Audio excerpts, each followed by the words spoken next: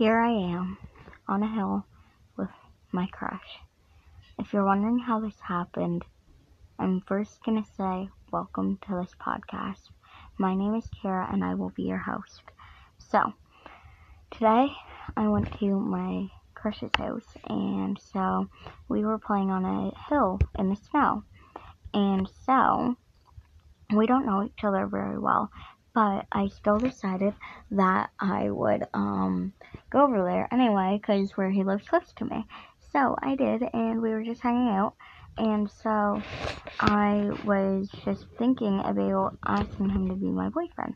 But being me, I told him I wanted to tell him something, and then as soon as I told him that, I told him not to answer the question until I'm halfway down the hill. So I slid down the hill, and in the middle of the hill, I asked the question. Then I ran around his house and then came back to him. He said, yes, but he didn't want to tell anybody. And that's how my crush became my boyfriend. And now I am so happy, and I'm just recommending you get a boyfriend for yourself, or a girlfriend, whatever you want. Bye.